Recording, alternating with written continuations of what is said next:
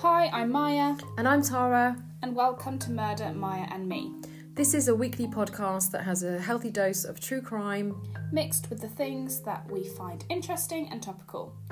You can find us on social media at Murder, Maya and Me. We are both on Twitter and Instagram.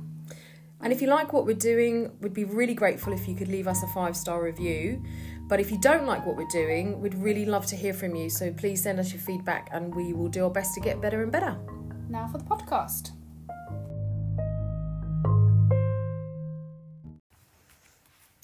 Hi, welcome back to Murder, Maya and Me. This is episode 7.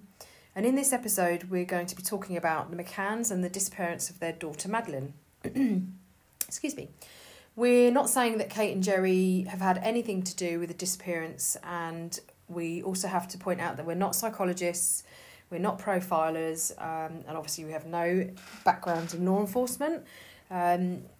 We've taken the information from a variety of online sources, so as far as possible we've tried to make sure that what we're taking the information from is sort of legitimate sources, but we also accept that sometimes it can be reported incorrectly and inaccurately, so full disclosure, we wanted to make that really clear. And I think the thing that's also really important to remember is that Madeleine's still missing, so if you do have any information about where she is or anything that you know about that situation, then contact Operation Grange, which is their email is operation.grange@met.pnn.police.uk, or you can phone them on 0207 321 9251.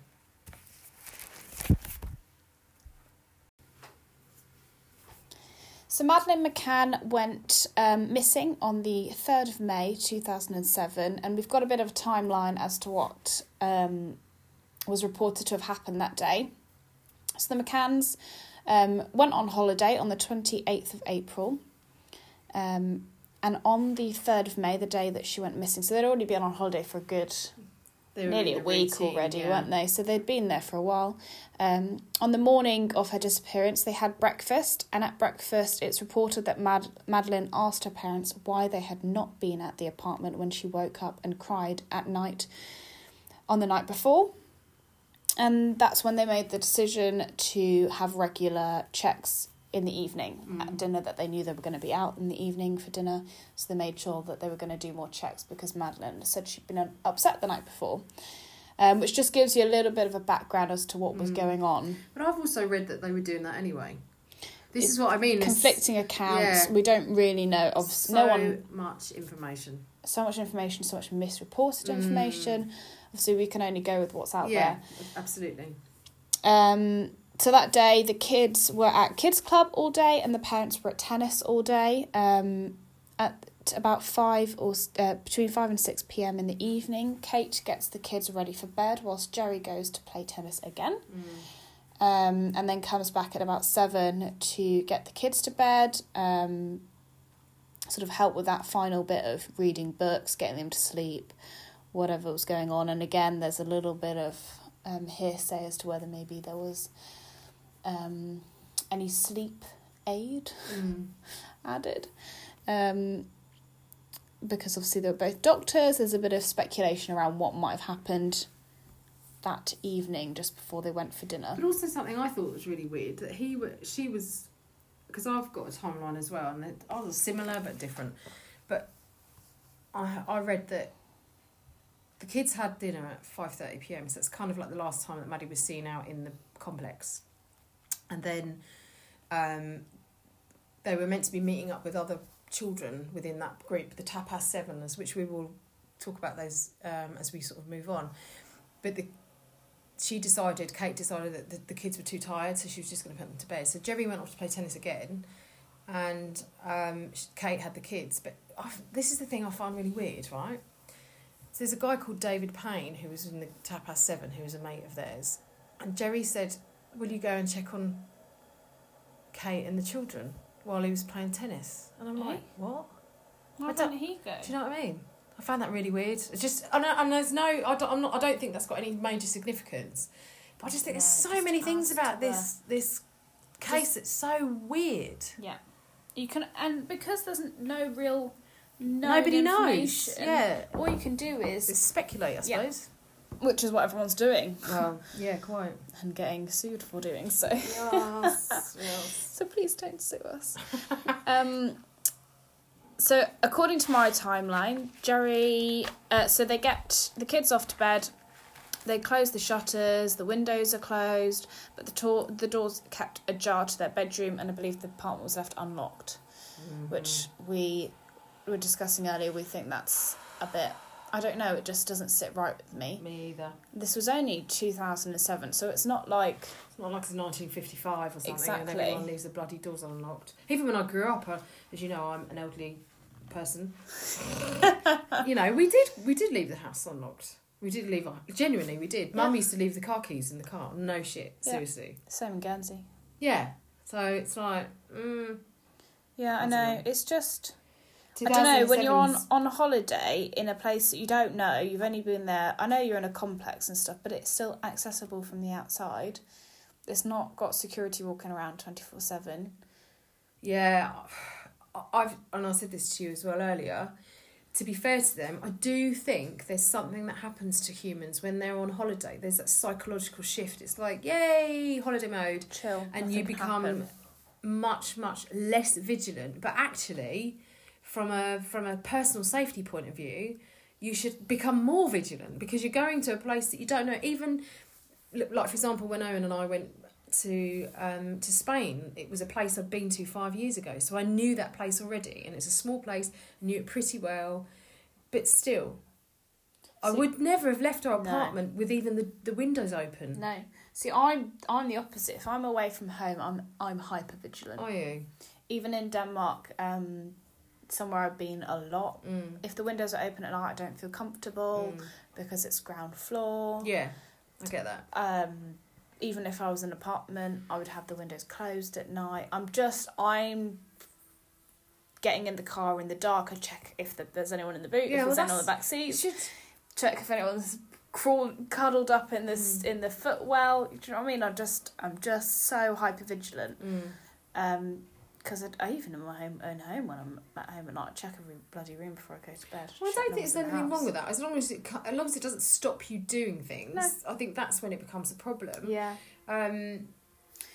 But yeah, I don't understand why you would leave an apartment unlocked. That's our first problem of the... Our first opinion. Yeah. For want of a better description, that or assessment of that situation. Because I always feel like in this kind of situation, there for the grace of God go I don't have any kids, but I have got nieces and nephews and godchildren that I couldn't imagine losing in this kind of context. And you have to have empathy as humans, but I also think that you have to take some responsibility, and I would never leave an apartment unlocked if I was on holiday. And maybe it's because I've been somewhere where there was a spate of burglaries when I was in Corfu years and years ago. And there was a load of burglaries, and so we didn't, it was people had their stuff nicked. I was lucky that one of ours, my stuff wasn't nicked, but maybe that informed my opinion, like 20 years ago. I don't know. Just something that doesn't quite sit right with us. It's weird. Weird number one. Yeah, definitely. There'll be a lot, so I won't number them because it's too many. So they go off for dinner 8:30, according to this timeline. At 9 o'clock, Jerry returns and notices the position of the door of the bedroom is different to how they left it. He checks all the kids are asleep, heads back to dinner, stops on the way and chats to friends. At 9:15, another parent goes to check on her kids and sees a figure or a man carrying a child. 6 years later, this man has now been identified and is apparently innocent and was carrying his own kid. Yeah, so that's interesting.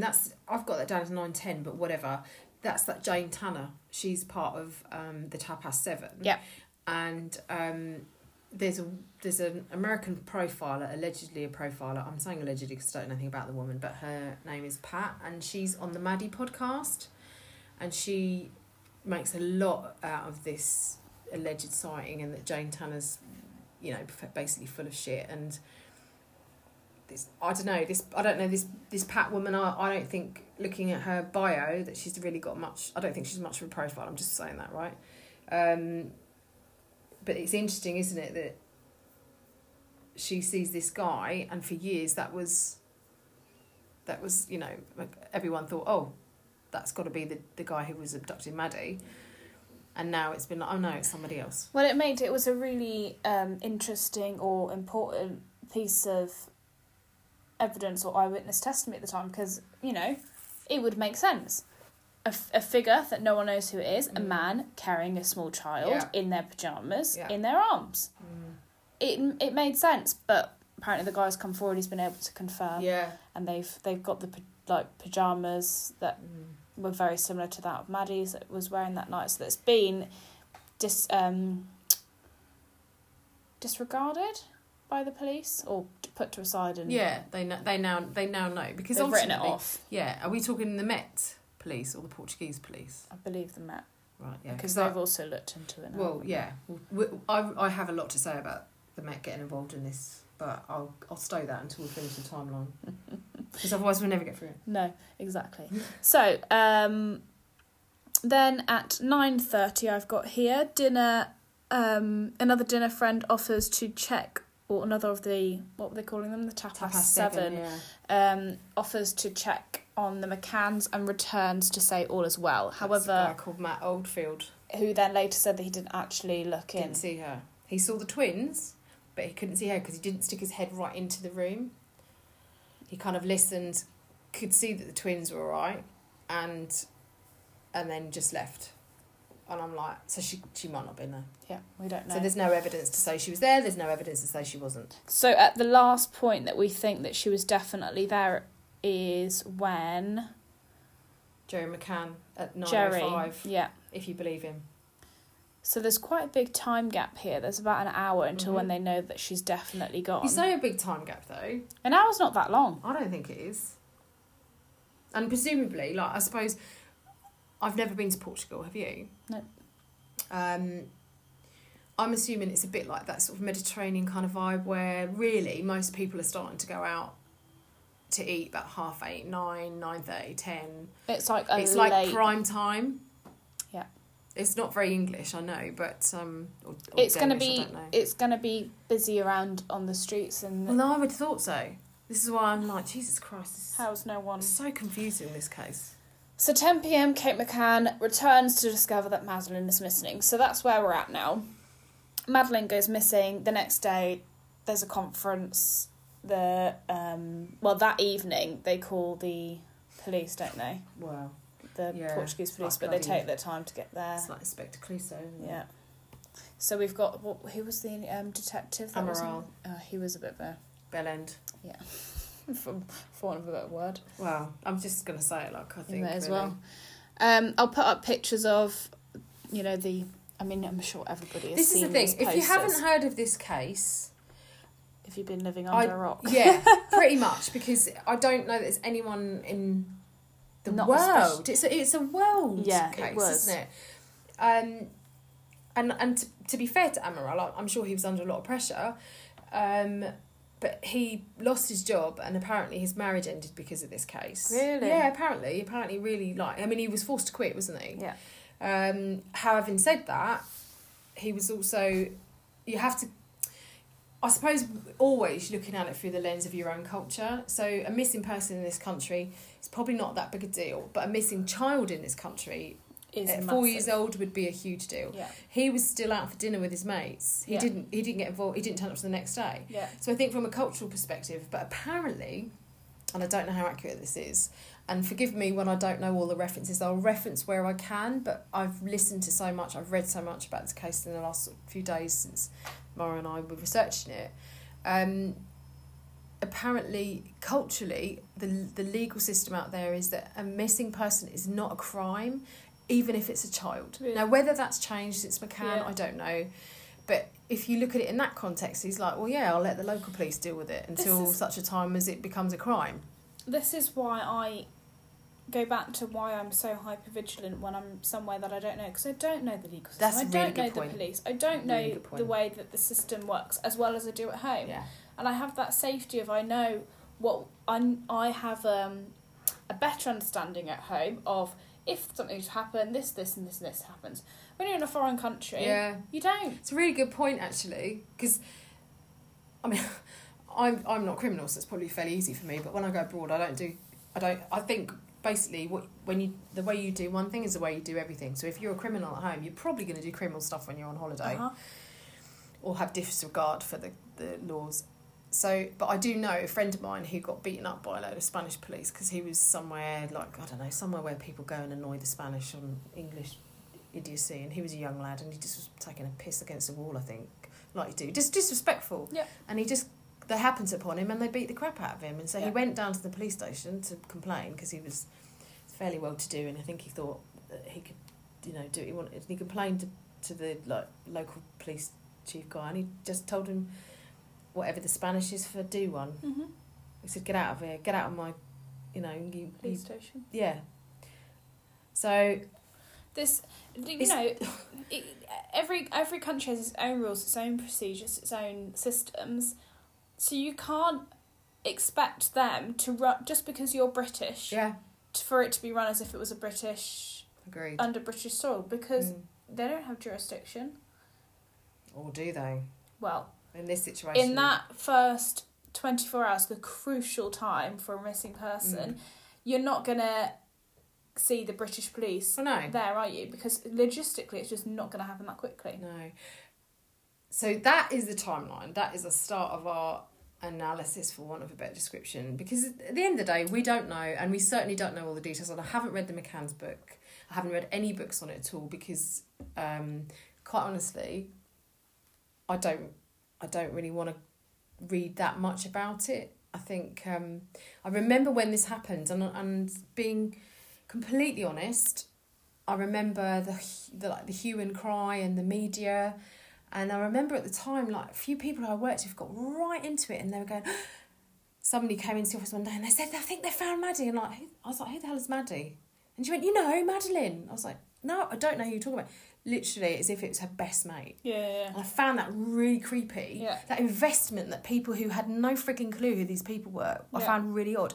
And it seemed to me like you were in either one camp where you thought the parents had something to do with it, or you thought they were like buttermilk mill. And I'm kind of somewhere in the middle, because I said all along, if this had been the kid of some crack whore in Huddersfield, no one would give a rat's ass.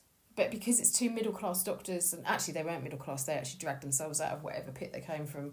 Apparently, this is the stuff that I'd read, and they've done really well for themselves, and good on you. I don't give a shit what your job is.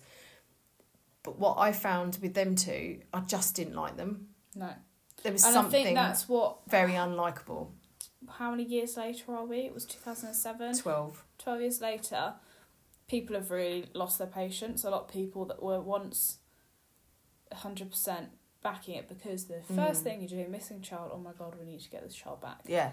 And now it's become this, well, we'll talk about it more. It's become all about money, about suing, about legal processes. Yeah. It's not become about a child. Everyone's missing. Forgotten about Madeline in some way. I know they haven't forgotten, but and you said this. The narrative's been moved. Yeah, we find it really weird that right from the get-go, the McCanns have been really, really determined to control the narrative, to the point where I've been listening to the Maddie podcast. I haven't listened to all of it. It's a 9 News one, I think, an Australian one.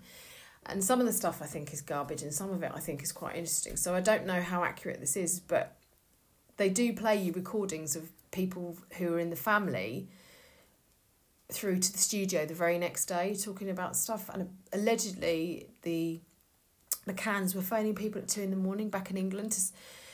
So the assumption is that they've asked people to contact the news in the UK. And I'm like, if my kid was missing, the last thing I'd want to do is ring people in England about it. I'd be trying to do what I can to find in the country and focus. I find that really weird. Not to say that they've done it. Again, I actually don't think, my opinion is I don't think they did it, but I find there's something not quite right. And I don't really know, unless one day she's found and she's, like the Joseph Fritzl thing, she's found in a basement somewhere, God forbid. I personally think she's dead. Mm-hmm. I think that... I think I'm the same. You know, I think that she was probably killed very quickly, especially because of the high-profile nature of... I think she's dead and been dumped in the sea. Yeah, I mean, and she was tiny. Let's remember, she was like a week away from being 4, wasn't she? Yeah, you could pop her in a suitcase. A diddy little thing, yeah. So I think that with them, they're just not very likeable people, and they did some stuff that I found really, really odd. Really odd, like the whole phoning your family and getting them to maybe, and I'm saying maybe because I don't know what the conversations were, contact the media in the UK. I mean, even that, I don't know if it's the first press conference that he did or they did, where he comes out and he's got like a script. And I said this to you, why are you not speaking from the heart? They had PR hired from very early on. Yeah, and also, I think they set up the Find Maddie Fund within 14, 21 days of her going missing. Quick. And let's, I don't know why they did that, but that's not a charity. No. That's a fund. Yeah. And apparently, according to what I heard, they've had £4 million in that, and not one penny's been accounted for because it doesn't have to be, because it's not a charity. Wow. So while we're talking about money, I'm going to go on to my next pet peeve. Operation Grange. £11.6 million of public money has been put into that campaign or that operation, and I just find that out fecking outrageous. Makes me feel quite sick. At £11.6 million on one investigation, which actually, it shouldn't actually be an English investigation. No. It should. I know the Portuguese investigation was pump, but why is that? I can't get my head around that. £11.6 million for one kid. And I'm not saying... I believe in the egalitarian aspect or approach where everyone should be the same, but this is my point. One child's had £11.6 million. It's a cold case. Your tummy's rumbling. Yeah, I know, I'm sorry. And I'm ranting, I'm sorry, but I tried to find some stats on how many children go missing every year in the UK, and I found it really difficult. But I found a website that dealt with missing children in Europe and the EU, and approximately 250,000 children are reported missing in the EU. Wow. Every year. They say it's difficult to get all of the stats because there's different rules and stuff within the countries and everything. However, even if a conservative estimate that one child a week goes missing in the UK that you don't hear about, that's 50 kids a year. That's a lot. And one kid has had 11.6 million. That much resource. What? And this is the other thing I find, when you look back at all of the media coverage was insane, and I do feel really sorry for the McCanns having to deal with that. But I also feel like you dance with the devil, you have to fuel take the fire. Do you know what I mean? You can't have it both ways. So, I think the Prime Minister also said something about that. They had a lot of clout. Somewhere behind the scenes, somewhere they knew someone who had access to really powerful people. Well, when I was looking through the timeline later on, because obviously this happened in 2007, she went missing. In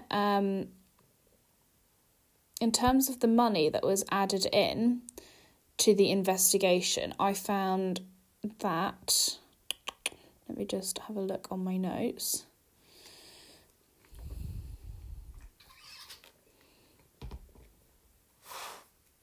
Because the Home Office, the Home Office in 2013 decided to then start the full-scale investigation by the Met Office. Why? Which starts that ball rolling of how much money.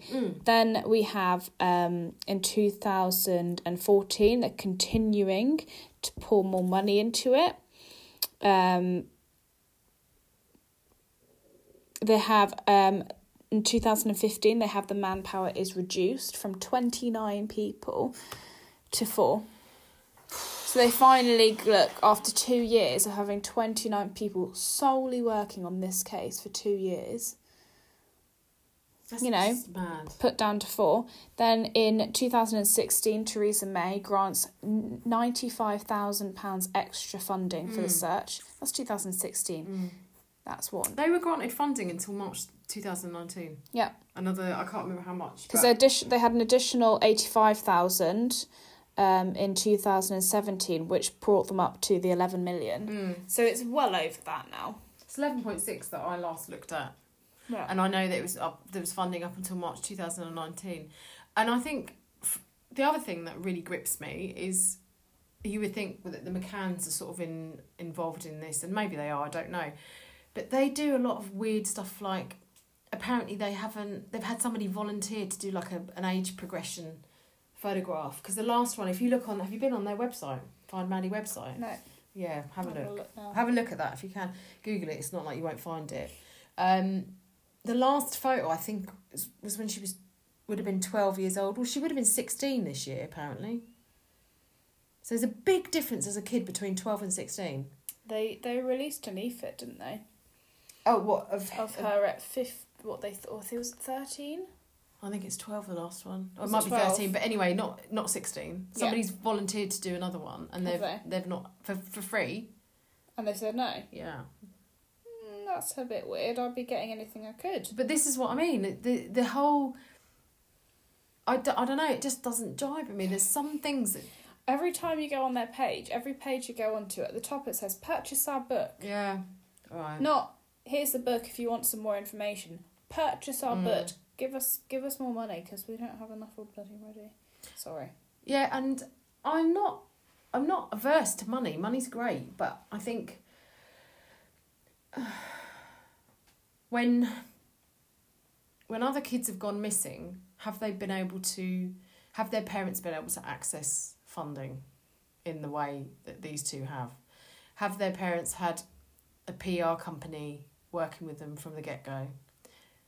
Have their parents had jobs that probably meant they were pretty financially independent already? Probably not. Mm-hmm. And I'm also a great believer that you don't penalise people for the choices that they make in life. You know, if you can, just because they've done all right. I don't agree with that. But similarly, I think that if people don't have the opportunity to fund a campaign, why are we giving 11.6 million of public funds to a cold case, essentially?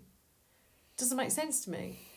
And I suppose underpinning all of this is my opinion, and this is just my opinion, is that I cannot, and I will not, and I don't care what people say. I know a lot of people say, oh yeah, I'd do that if I was on holiday. I cannot understand how educated, articulate people can leave their children in an apartment on their own. This is where I think I've managed to run a media campaign for the last 10 years.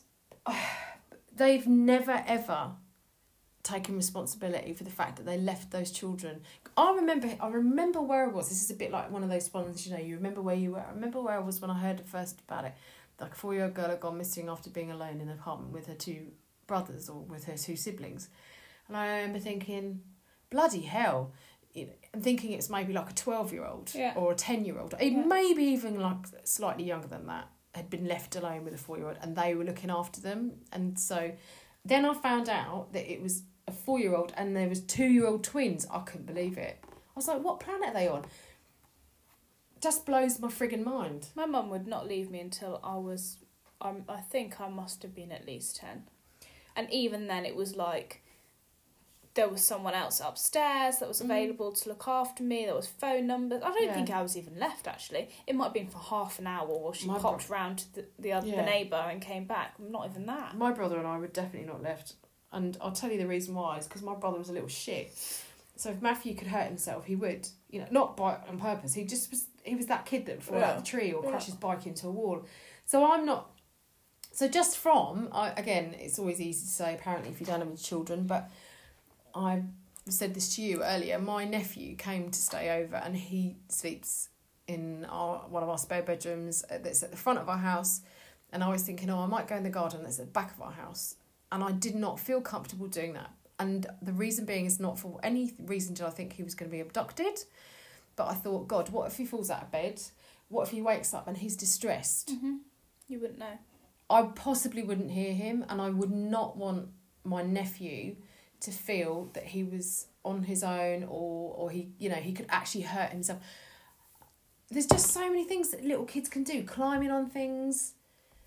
No, and you list the number of ways that kids can get into tricky situations, and then there's 3 of them. Yeah. I don't know. Just something screams like. I just feel that maybe not straight away, because you're in panic, you're in shock. All you want to do is find them. But this has been what, over 10 years, 12 years. We're saying. At some point we would have gone, yeah, look, we made a mistake, but we're still really devastated. We just want to, especially when there's people coming out accusing them. That's the point. You go, look, we know we did something wrong, but we didn't bloody kill our kids. Yeah. That's the point, isn't it? Where you start going, look, chill out. Let me hold my hands up. We maybe weren't as vigilant as we could have been, but we made a mistake and it's cost us, and we're really, really regretting that, as you would. See, I agree, because he has come out and said, and it's Jerry that said it, that they had nothing to do. I think his words were, and I'm always very interested in like the breaking down the words that people use, because they're very telling. But he says something like, "We've had nothing to do with the disappearance of our daughter," or something like that. And I thought, that's a weird thing, because I'll just say we didn't do it.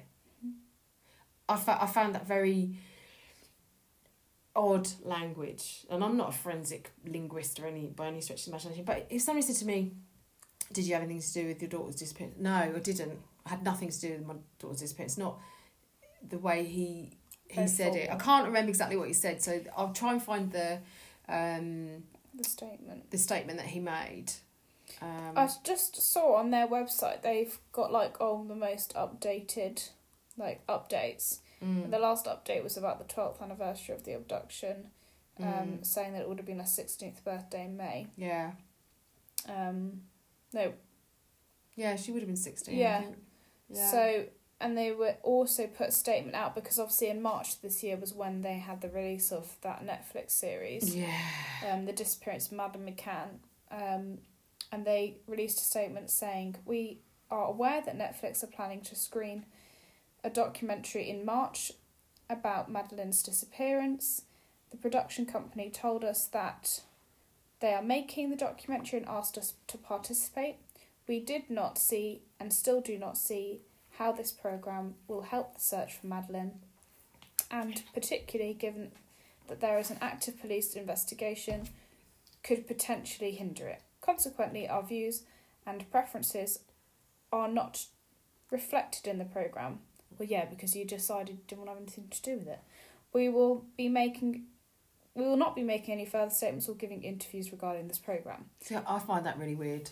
I find the fact that you get for a couple who want to control the narrative,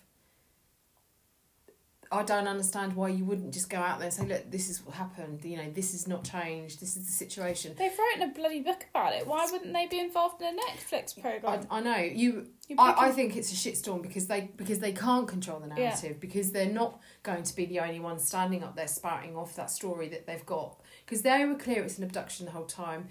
I don't think she wandered off. I don't know why I think that. I just think if she wandered off, it's a bit weird that she wandered off and then she just disappeared into thin air. Yeah. But then also, are the Portuguese police capable of doing an accurate and thorough search of the surrounding area? I don't know. Unlikely. I just think... The one thing in the Netflix programme which they focused on a lot, and I watched the Netflix programme ages ago, so I watched some of it, but I didn't watch all of it. I just found it a bit dull, to be honest, because it's very repetitive, and I think that's what everyone's starting to find frustrating about this case. Is obviously we all want to find no new information, but is there? no, it's all the same stuff, and we're not going anywhere with it. Yeah, I agree. And they were talking about these cadaver dogs that we're getting in, and cadaver dogs are great. They're really good, but if anyone has died in that property, ever, they're gonna find something. Well, I have an opinion about this. So, I think that there's a place for these kind of dogs, and I think that they obviously have a really big impact in situations where they're trying to find bodies and stuff. However, I don't know what research there is, can you evidence like the number of false positives? Can you evidence the number of times they miss things? It's an animal in the end. There's fallibility. The thing that I found very, very interesting is that everyone got their tits in the ringer because the DNA dog, like the blood dog and the cadaver dogs, both alerted in the same place. So everyone's like, wow, that must mean something. And it must mean that something's happened there and blah, blah, blah. Someone could have had a heart attack and that's what it's picking up. Well, I don't think they could pick up on a heart attack because I don't know how. If someone has been deceased there for a long time. If somebody's died there, because it doesn't evidence that it's Madeleine, but particularly the fact that they both alerted for blood and cadaver at the same place. So I have a theory about this as well. I don't think you can put too much store in that because a lot of people are saying, something must have happened. So have you heard of the horse that could count? Oh, well, I'm going to... No. I deliberately didn't tell you about this earlier, just so I can impress you with my knowledge. I'm not really going to impress you that much. No, I'm sure you will. So there's a story called The Horse That Could Count, right? And his name was Clever Hans, and he was owned by a guy called Willem von Osten. Okay. So I'm just going to call him William because I'm doing that English thing, like we did talk about earlier. So essentially, this guy thought that animals were more intelligent than humans would give them credit for, and this was like in 1890s, I think. So a long time ago. So he was probably quite a visionary person because we know now that creatures are more sentient perhaps than we believed. He tried to teach a cat how to count, didn't work. Tried to teach a bear how to count, that didn't work either, but he didn't get eaten, so that's a touch. I was going to say. Well, honestly. So he figured on a horse, and he managed to get Clever Hans to count. He managed to demonstrate. He'd get him to do really complicated stuff like fractions and things, complicated stuff for a horse anyway. Seriously. How does the horse... Exactly, right? So how the hell did he do that? How did he... And everyone's saying, oh my God, this guy's a genius. And he went on tour, and he wasn't 100% accurate, but he was around about 89% accurate most of the time. He would... What, would he have numbers and it would have to walk over to them? Yeah, he'd just do it with his hoof. He'd just go add 5 and 9, and the horse would go 1, 2, whatever, 14. Oh. Right? So but more complicated stuff than that. And you can Google this if you want to find out about it. It's really quite interesting. And there's pictures as well. I saw this on I think it was like a David Attenborough programme, I can't remember. And I was like, oh my God, that's amazing.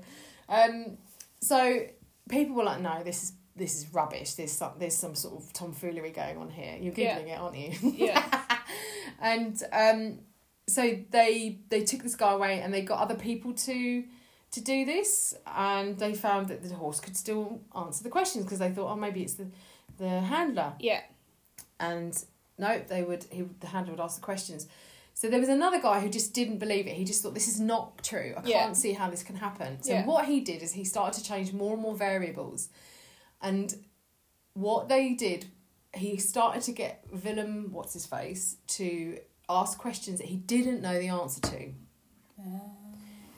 And when he asked him the questions that he didn't know the answer to, his accuracy dropped to 0. Mm-hmm. The horse couldn't... So answer questions. If you'd always been asked what's 4 plus 8, he would always get the right answer. But if he'd never been asked 9 plus 1, no, it wasn't that. It was if Willem or another person knew the answer to the question, the horse could read subtle signals in their body language. So apparently they thought it was maybe like the tension that they got, and then when they got to the right answer, he'd relax, and then the horse would stop. Yeah. So the horse would read the interaction between the humans. Yeah. Which I think is incredible. Yeah. I would imagine that a dog has the capability of doing definitely. That. So if a dog... because the dog's very in tune with its handler. Hugely. It was the same guy who did the same things. So my argument about that is, if a dog is as intelligent as a horse... right. And we have dogs that check... we were talking about this, your friend who does the cancer dogs and, guide dogs to blind. If you've got animals that are that clever... yeah. I think that they could read the same signal from the handler. So the handler could be like, oh my God, he's going over to the right area. And the other dog then alerts because they're picking up the signals. That's my personal opinion. I don't think you can put any store in anything that those dogs found. Fair. But so many people do believe that because the dogs both alerted in the same place. I just don't know. Do you know what I mean? There's nothing of this that makes me go, oh, that definitely happened. There's all these theories out there, and I just don't even know what... I can't actually put my finger on any theory as to what I think's happened. So I think I have an instinctual feeling that she's dead. I do. And I have an instinctual feeling that the parents didn't do it. Yeah, I agree with you in both those cases, and I also feel that she was dead very quickly. Yeah. I don't think she was taken prisoner or if she was abducted by a paedophile ring, I don't think they kept her alive. I think they just realised this was way too big for them. And statistically speaking, when children are abducted and murdered, they're usually murdered very quickly after they're abducted. And also, think about it. If you are trafficking young girls, whatever, you've abducted this girl, you see all the because it blew up quickly, you'd be like, right, let's get rid of this. Because you do not want to have... Because she was very... she had...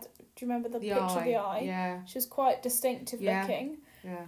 She would have been quite easy for someone to realise, okay, this is that Madeleine McCann girl that's gone missing, this new girl that's popped up on whatever it is. Yeah. It would be something that would be dangerous for them to keep. I agree. I think the things that I agree with you, I think that if that was what happened, we don't bloody know. No, I mean there is so much speculation, and I think that's probably hindered things. I'll tell you what I also think has hindered things is that the Portuguese police complete garbage, and I don't, Amaral, I know he had a terrible time afterwards, but I think he didn't half help himself. Yeah, exactly. Excuse me, I'm yawning. I've been up early. I also feel that and I don't, statistically speaking, children are abducted by people, or they're victimised by people that they know. I don't think for 1 minute it was anyone in the Tapas 7, because there's been a lot of talk about the fact that they weren't separated and their stories were given into. They actually got together and did a timeline themselves. And, oh really? Yeah. So I mean, Kate and Jerry weren't separated immediately by the police and had their stories. That's the first thing you do, right? They were only 8 questions the next day separately. So they had time to Yeah, so I don't think that there was any sort of malevolence in there with the Tapas 7. I think Jerry's very controlling. I think there's something not quite right. I think that... I think maybe the timeline is more pristine than it probably was, because... And yet there's still inconsistencies. And I don't know if I've ever told you this, but I did jury service. Mm-hmm.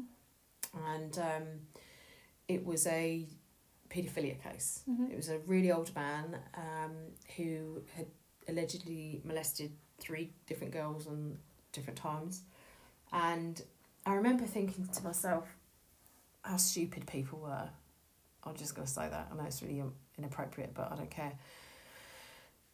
I won't go into the details of the case because I can't. But 2 things that came up, and when we were doing the assessments, I was like, one of them was saying, oh, well, he's 86. He probably hasn't got a libido. I'm like, that's what a load of old bollocks. Mm-hmm. That doesn't make sense. Mm-hmm. And 2, they were like, well, none of their stories match. And I'm like, yeah, they won't, because humans, by definition, I said to them in that usually group, when if they're matching perfectly, there's something wrong. Exactly right, but they, it was painful. It was painful doing jury service. Horrible. God, it was really horrible. Actually, you normally hope you're just getting some weed case. Yeah, no, it was really horrible. But that was really difficult to sort of get through to people. Just because you're 80 doesn't mean to say that you're not a paedophile. And secondly, that stories that actually match pristinely are, for me, way more suspicious. Yeah. And I feel like it was weird to me that they all got together and figured out their timeline. Because surely you would know. Surely you would know that that's not what you should be doing. Oh, I don't know. But, so I thought, I wrote down, what could have happened? What do you, in your opinion, because I've written down, it's my opinion, obviously you can tell me what you think, but I wrote, either they did it and it was deliberate, or they did it as an accident. Mm-hmm. Maybe... they threw her a shaken baby syndrome, that kind of thing. I think if it were to be anything, it'd be more an accident, personally. If they did it, yeah. Yeah. But I don't think they did it. No. I think then there's something. Did they do it? They didn't do it. Sorry, but they're protecting someone else that did it. Could be. I think that maybe.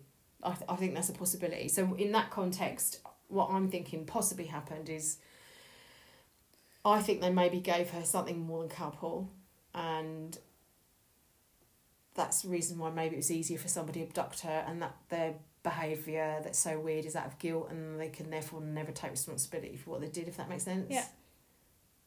I don't know. Don't know. That's just a thought. Yeah. The other thing is that she walked away, and she was either abducted as she walked away, or she just disappeared into thin air.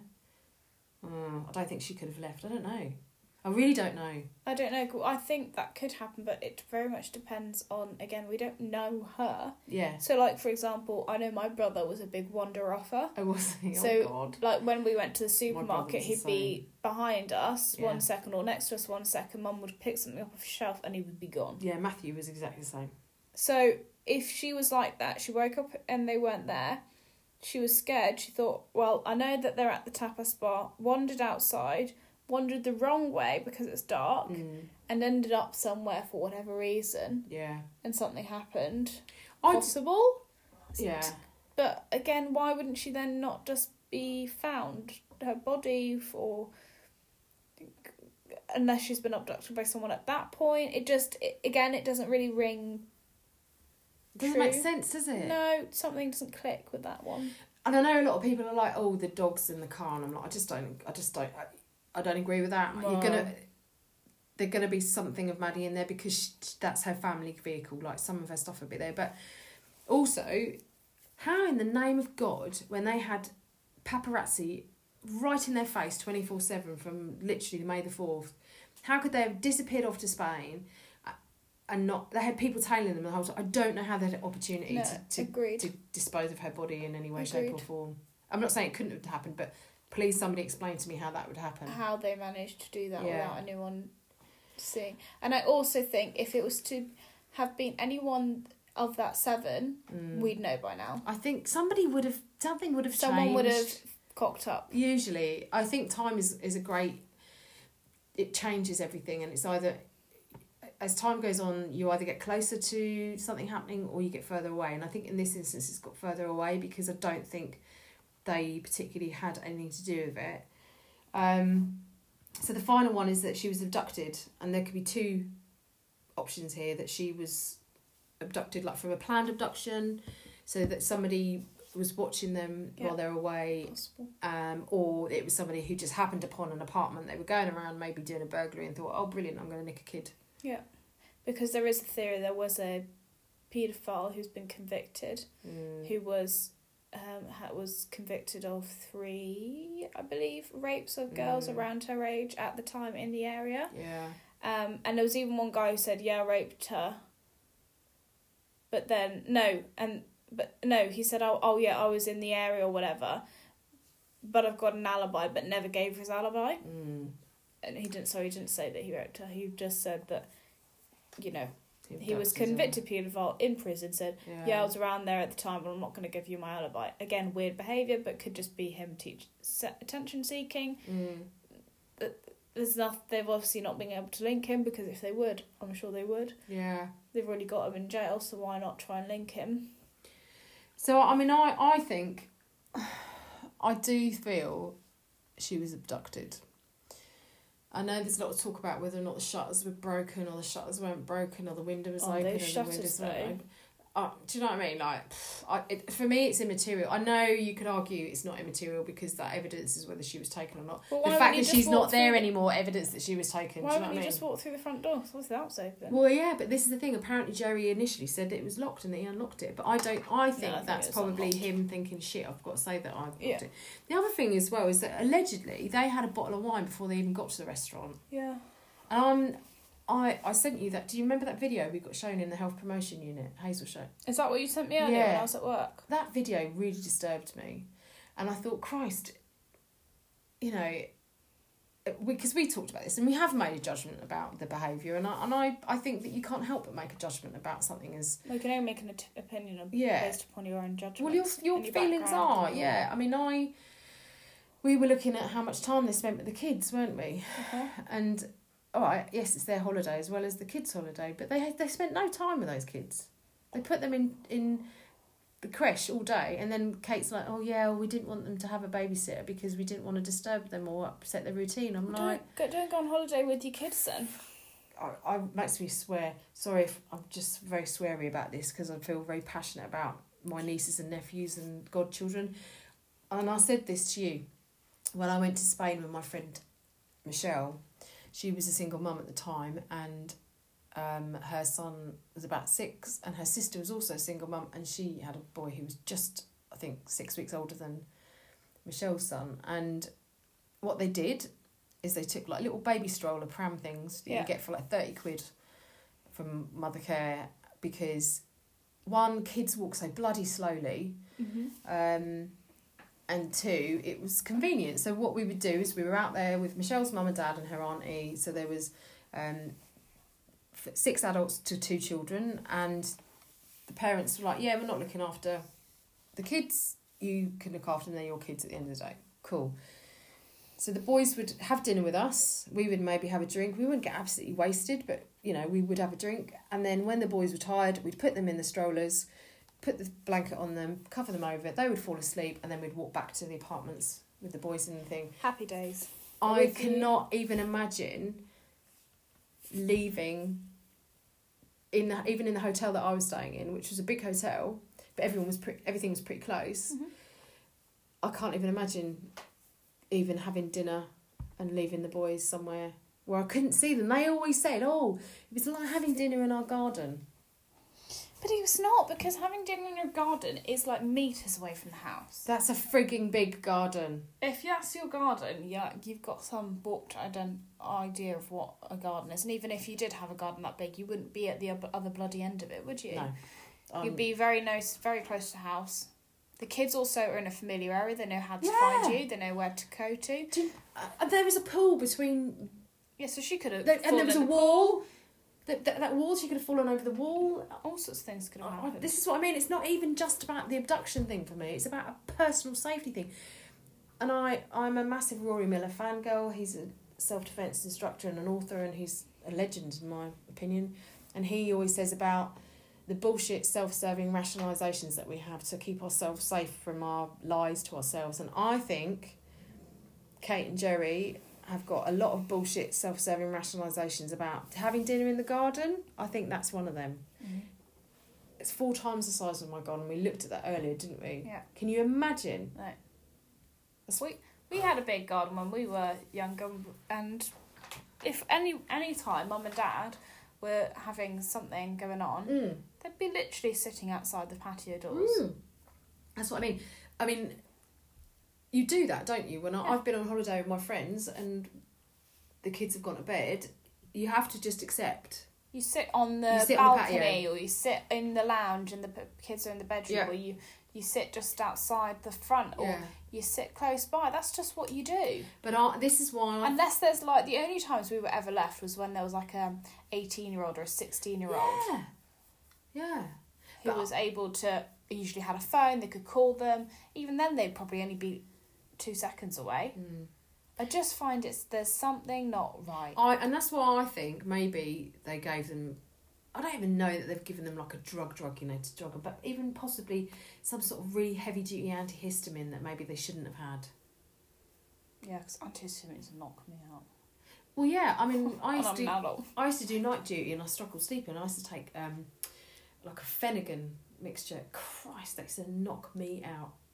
It was great because I was just in the land of the nod, and after doing nights, I needed to sleep because I knew I'd be back on shift again the next night. But I don't know how. I don't think for 1 minute you're meant to give that to kids. No, and they're doctors. They know these types of things. So what's your like overall? Oh, and just to say, by the way, they didn't have a pram. Going back to my pram story, I heard somewhere they didn't have a pram. Which is unusual to say. You've got two-year-olds? Twins. Two-year-old twins? Twins. Like, how are you supposed to... Well, they didn't obviously look after the kids at all when they were there. They were putting... This is the other thing I don't understand. If they're putting them in creche all day, so they're in kids club all day, with the same staff that are probably going to be looking after them in the evenings, or similar staff, because we all know it works on shift rotas, rotating rotas, when those sorts of places. And everyone else seemed to, lots of other people using this because it was like a family resort tennis thing, so, or activities resort, where you were able to come on holiday, your kids would be looked after for, even in the evenings. There was the option to have like a nanny type situation. £10 an hour apparently. Not expensive. They're paying enough to be there anyway. And if they're already wanting to go out, they know they're going to be out for dinner every night. Like why wouldn't you just have someone look after them? Yeah, I know. What I find amazing though is, and maybe this is like the social psychology side of it, is that they all agreed upon this. They were all doing it. It was like, I can even imagine the kind of stuff, saves herself like 40 quid a night. And I suppose because your mates are doing it, you feel a little bit like, I suppose that's okay. Yeah. But I looked at where they're positioned compared to where their mates' partners were. And they were so vulnerable on that corner. Because they're right on the road, right on the edge. Yeah, 2 roads though, not just one. They're on 2 roads. And will you upload the I'll pictures? upload Yeah, the and I'll pics. put some stuff on Twitter. I've got to sort Twitter out yet. My bad. But I would not have felt comfortable like that. But I do feel there possibly was an element of peer pressure in that. What also blew my mind is that one of those couples had a daughter who was ill. And they were checking on her regularly. And I'm like, right, so your kid's ill, but you still bugger off out and have dinner and leave her on her own. Cool. I don't care if people think I'm an asshole for saying this, but I just think it's disgusting. I really do. And I think that, like I said, if this was some single mother from Huddersfield who had a problem with some sort of drug, everyone would be like, oh, disgusting, take the kid away. But because they were not that demographic, because they weren't completely unfortunate looking. I mean, do you remember the Shannon Matthews story? Yeah. Oh, Christ, she was awful, wasn't she? And she was a wrong one, but the mother, not the kid. I was repulsed by her. I'm not going to lie, I was repulsed by her. She was a horrible person, but I can't say I feel that much differently about these two. No. Because I don't understand how you leave your children. And my final comment on that, because I don't want to hate on them too much, because I do have empathy for them, and I really do think it must be a horrendous situation, because I think you must have this part of your DNA, the loss of your child all the time. They had IVF to have these babies. And speaking as somebody who doesn't have any children but would have loved to have children, I can't get my head around how you would go to all that. Because IVF is not fun. I can't understand how you would go through that process and then not even lock the doors. I know. And those poor twins now. Yeah. Do you know what I mean? Maddie, they're completely lost in this. Yeah, Maddie's completely lost now in it. It's although they keep saying it's all about Maddie, we want our Maddie back, keep Maddie's name out. That really I don't get that.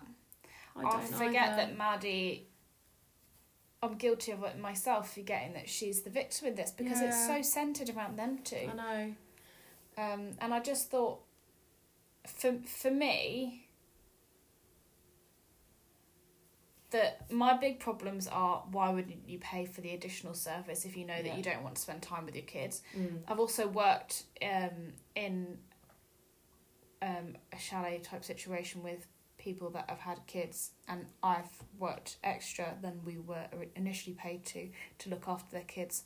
Again, when the kids have been ill, I've been there cleaning them, looking after them, and they literally, I'm not going to mention where this is or what it was, because it's not appropriate. It's not appropriate, but they even wanted me to take the child into another chalet whilst they sneaked back from skiing to go out to another village where they wanted to go shopping and go and have some drinks. So I had to lie to their own child that they were not, that they were out skiing, and so she had to play at home, because they knew if the child saw them come home, she would have wanted to go with them, and they didn't want to have any children with them. So that, it just shows you some... It's just, I've had personal experience of my parents who had, I think, a very healthy relationship with, this is our kids' time, this is our time. When we want to go on holiday for us, we just go us two. We leave the kids with the godparents or the grandparents, or we send them off to be with their grandparents, and we have some time to ourselves, because every parent needs time to themselves. Absolutely. And we completely get that. But if you're on holiday and they always say it, we're here for a kids' holiday. This is all about the kids. Family. Day one and halfway into the day one, they're already, can you look after the kids? Would we be able to look after this? We're going to go out for this. We're going to do that. We're just going to leave the kids here. We're going to send the kids to ski school. We're going to do this. It's the same sort of situation as what I get the vibe, and it's just that's what I find really difficult. So that's what I would take away from this. That's my opinion. So I'm trying to be less ranty, and it's been a long one, this one. It has, and there's a lot to say. That's a meaty one. It is, and yeah, if I'm ranty, I'm ranty. You know, I don't really want to apologise, because I agree with what Maya has just said about how Maddie is somehow lost in the lunacy of the media. That's and what's so sad, it's like a feeding frenzy. Yeah. And I do have empathy for them as parents. I don't particularly like them. I don't particularly understand their choices, but I understand that they are doing the best they can with their children that they've got left. And I can't even imagine, you know, I have enough guilt over stuff I did with my nieces and nephews when, you know, just when I got grumpy or tired, let alone you make a mistake and perhaps your kid pays the price for it. So I don't want to hate on them too much. But in summary, I think I've written down some things. I find it really weird that they need to control the narrative so much, to the point where they're actually threatening people who write books. They've sued Amaral. They've threatened that Pat Brown woman, so Amazon took her book offline. And they've made a lot of money that has not been sent off to a charity or anything. It's gone right in their pocket. Well, there was that huge furore about, I think a lot of time when the worm turned with the media is when people also found out they paid their mortgage off with that money. Really? Yeah.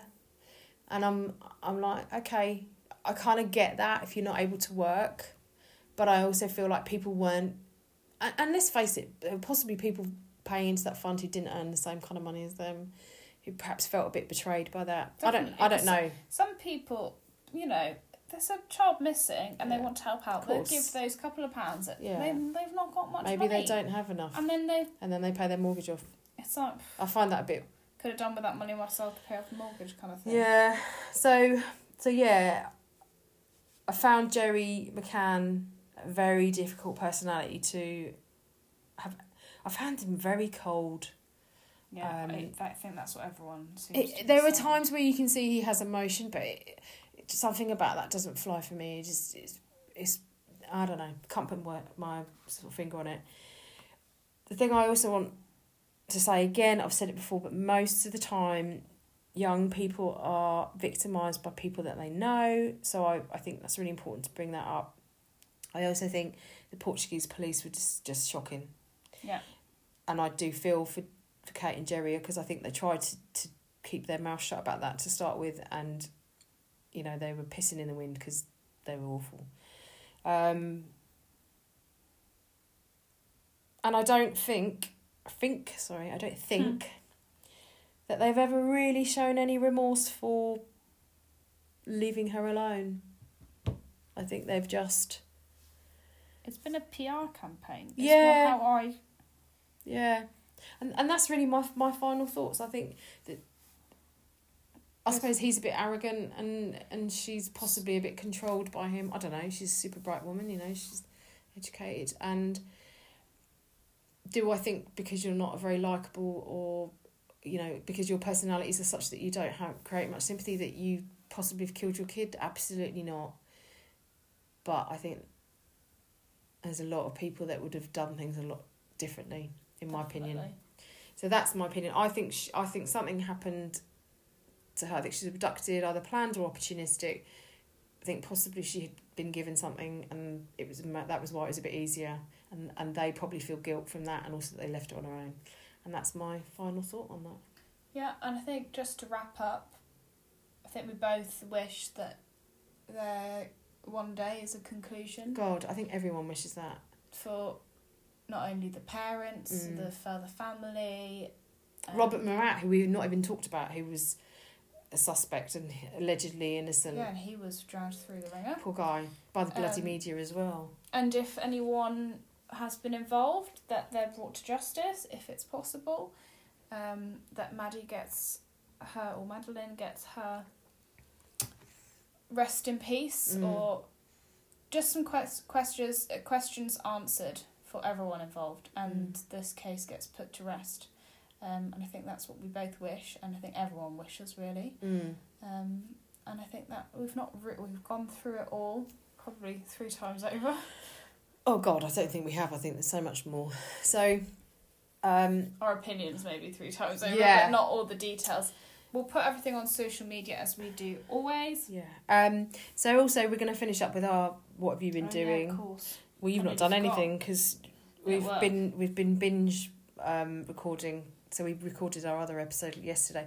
But I went out last night and I went to see Rocket Man.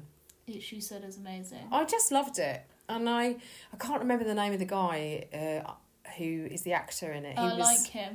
He played Eddie the Eagle, yeah, and he was also in The Kingsman. I can't remember his name. He was bloody brilliant. Honestly, it's such a... I said this to you earlier, and I knew like pretty much his story, but the music, you forget how much great music him and Bernie Taupin wrote. I mean, what a incredible pair, and what an amazing pairing. So yeah, I recommend you see it, if for no other reason, it's just a bit of fun, and very, very over the top with the costumes. Yeah, I think that you look back and think, what the bloody hell was he wearing? Filmed super well, was it? Yeah. I mean, I'm not much of a critique. I can't really critique, the sort of skill level of the film, but I felt very engaged in it. And you know me, I'm an old fart. I normally fall asleep. Yeah. The time the film started, it was 9:00, and I'm like, Christ, I'm in bed by then. Oh, Taron Egerton. Yeah. He's brilliant. He's great. Such a good actor. I really liked The Kingsman. Lots of people didn't like it. I really liked it. I liked the first one. The second one I thought was not so good, but the first one was, I liked that, and Matthew I just loved him in Eddie the Eagle. Yeah. Because I love an underdog story. Yeah. And I felt like whether you love Elton John or not, whether you like his music or not, I thought it was just a good movie to sort of have some fun with, and love Elton John. Yeah. Well, he's another person that polarises people, isn't he? I won't get into his language. But yeah, it's a good film. Get an opportunity to go. If you get an opportunity, go, and I really want to see it. I might wait till it comes out because we never go to cinema. I went to see the new. Is it Toy Story? Oh, did you? Yeah. When did you see that? The other week. Oh God, I really wanted to go. We went to Urban Garden. Oh yeah, I love Urban. I'm going there Monday night as well. It was nice, but they were low on staff, so they were a bit slow. Sheesh. No. I know, but they were very polite. Were they? And I had good service from the girl who was serving me. Yeah, and I had the same girl, so that was good. Were you there on a sunny day? Yeah. Oh God, it was just so beautiful. I went there. Yeah, it was lovely. I think it was helped by because I was with Erin and Karen, and I love them. They're just such nice people. Yeah. Did you sit outside? No, we sat sort of just inside, but it was sunny, and it was just I know people hate on this country. I love this country. I think it's the best country in the world, and I agree with that actually. I love this country. I think we should be really proud of the fact that apart from Brexit. And no, let's not start talking about politics. No. I don't want to upset myself. But when the sun is out, it's glorious. We are even when it's raining, I love it. Yeah, but there's just something nice about a English summer evening where it's not too hot. You can go and chill out with your mates, and it was just really, really green and fabulous. So I just love bloody English etiquette. Do you know, it's so satisfying when you're in Britain and if you've been away and you get into England and everyone queues. And it's like, oh, we just know how to queue. It's so lovely. Most of the time. I mean, you get the odd one or two. I was going to say, having just been in Spain and seen a load of guys get drunk who were English, I was ashamed to be English that night. But England, cool. English people abroad don't want to know them. Yeah. English people at home, not so bad. However, on the motorway, they also want to queue rather than merge. Don't understand that. You've got a lane to merge. Why don't you use the 2 lanes rather than all file into 1 lane and then you back up on traffic? Oh, let's not start talking about the traffic because we'll be here till Christmas. This is like the longest episode ever. I know. Sorry about that. Not sorry. Sorry. I hope you enjoyed this, and like I say, we don't think that Kate and Jerry had anything to do with it. Please don't sue us. Please don't sue us. I can't afford it. No, nor can I. We're students for the next 5 years. Please don't sue us. Yeah. Anyway. Have an awesome weekend. Thank you so much for listening. And weekend, I'll say weekend because it's Saturday, but it'll be Wednesday when this is released. Yeah, well, long weekend. Yeah. Have an awesome life. Yeah. Have a good week, and we'll see you next week. Bye. On Wednesday.